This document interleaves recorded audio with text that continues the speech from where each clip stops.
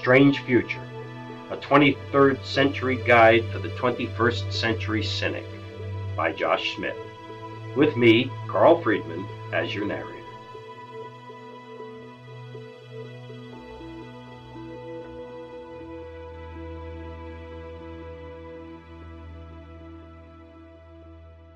Vera woke up, sat up in her bed, and listened.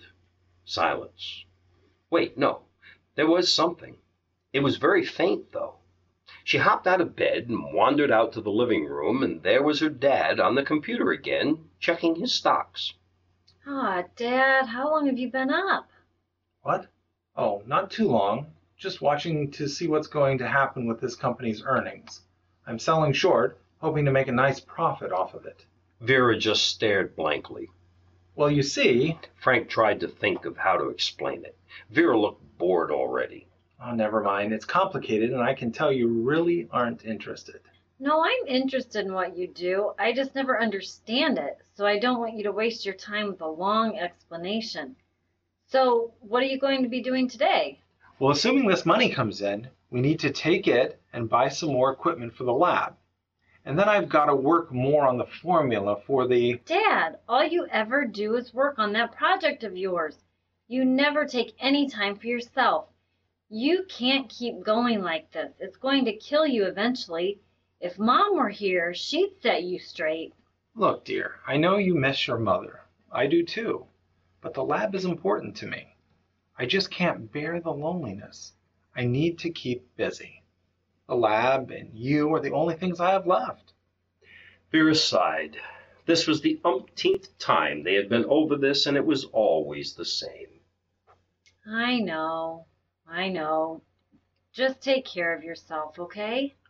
Frank was silent, and so it went. Day after day, Frank would pursue his stocks and then head to the lab, investing his time and money diligently.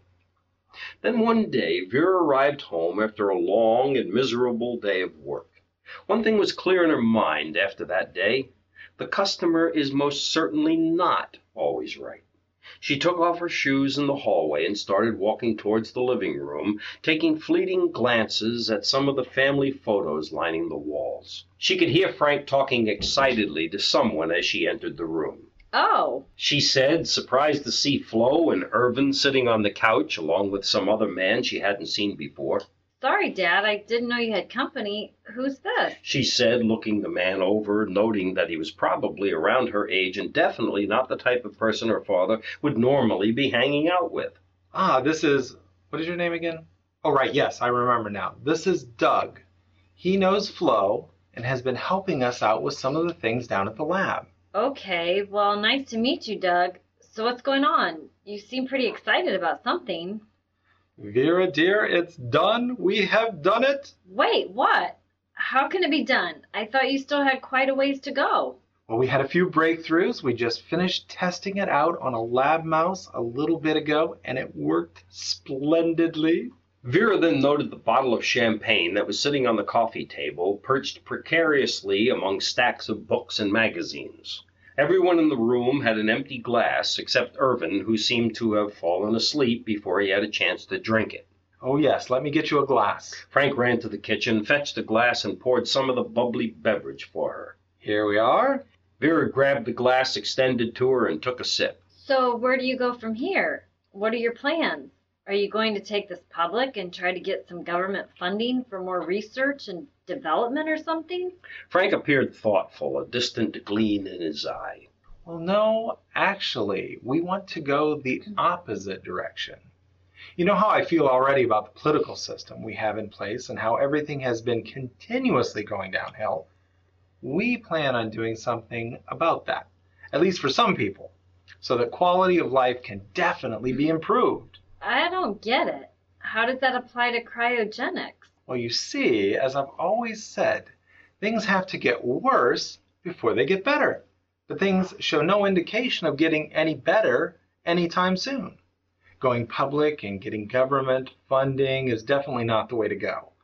They have too many questions and are likely to pull the plug on the project and remove the funding just as quickly as we attain it. We all know that they're not focused on funding science right now anyhow. The others nodded in affirmation. So, how are you going to make things better with this cryogenic stuff? Freeze all the rotten politicians? Oh, no, not at all. Instead, we'll freeze some people so that they can effectively travel to the future when things will be much better. You're going to freeze yourself? Frank stood up and walked over to her. Vera, dear, I would love to live in a world where people aren't total idiots, but it would be wasted on me. I want you to go. What? No, this is your project. This is your dream. You have to go. Absolutely not. It was my dream. Had we completed this 10 years ago, I would probably take part. I'm simply too old now. It's too late for me. Such a journey would be better for someone who is younger and in better health. Yes, my new dream is for my daughter to be able to live in a world where people aren't total idiots. But what will you do? I'll stay behind, of course. I'll continue investing money and turning a profit so that we can keep the lab running, and I'll take the helm of the controls. I'll have to train others to help me, of course. We have 3 chambers we've built that we'll need to monitor. Well, if you're too old to go, Irvin is definitely too old to go. So you're going to send me, Flo, and this guy? Not quite. Flo is going to stay behind to help me with the machines as well. So you're just sending me and him? Of course not. Then who? Well, we have an idea for that. We're planning on trying to get someone from the outside interested. A fresh face, if you will. Someone who has no familiarity with any of this, but who deeply desires to get away from the madness. Oh, and how will you find this person? Well, we're going to schedule a meeting at one of the local libraries and post flyers. Doug here is going to take care of that. Vera sat and thought for a while. I don't know, Dad. I don't like this very much. What will you do without me when I'm gone? Oh dear, please don't worry about me. I'll survive. The main thing is that you get to experience a new, better life.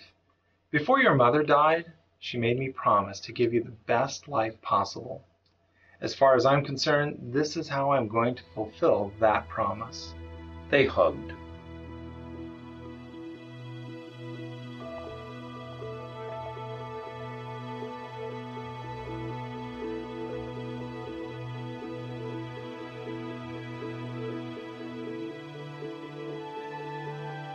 How exactly does Doug know Flo, and what does he do at the lab? What happened to Vera's mother? What will next week's Return to the Present reveal? Listen to next week's episode of Strange Future to find out. In that episode of Strange Future, Carl Friedman was the narrator, Becky Cook was Vera, and Todd Cook was Frank.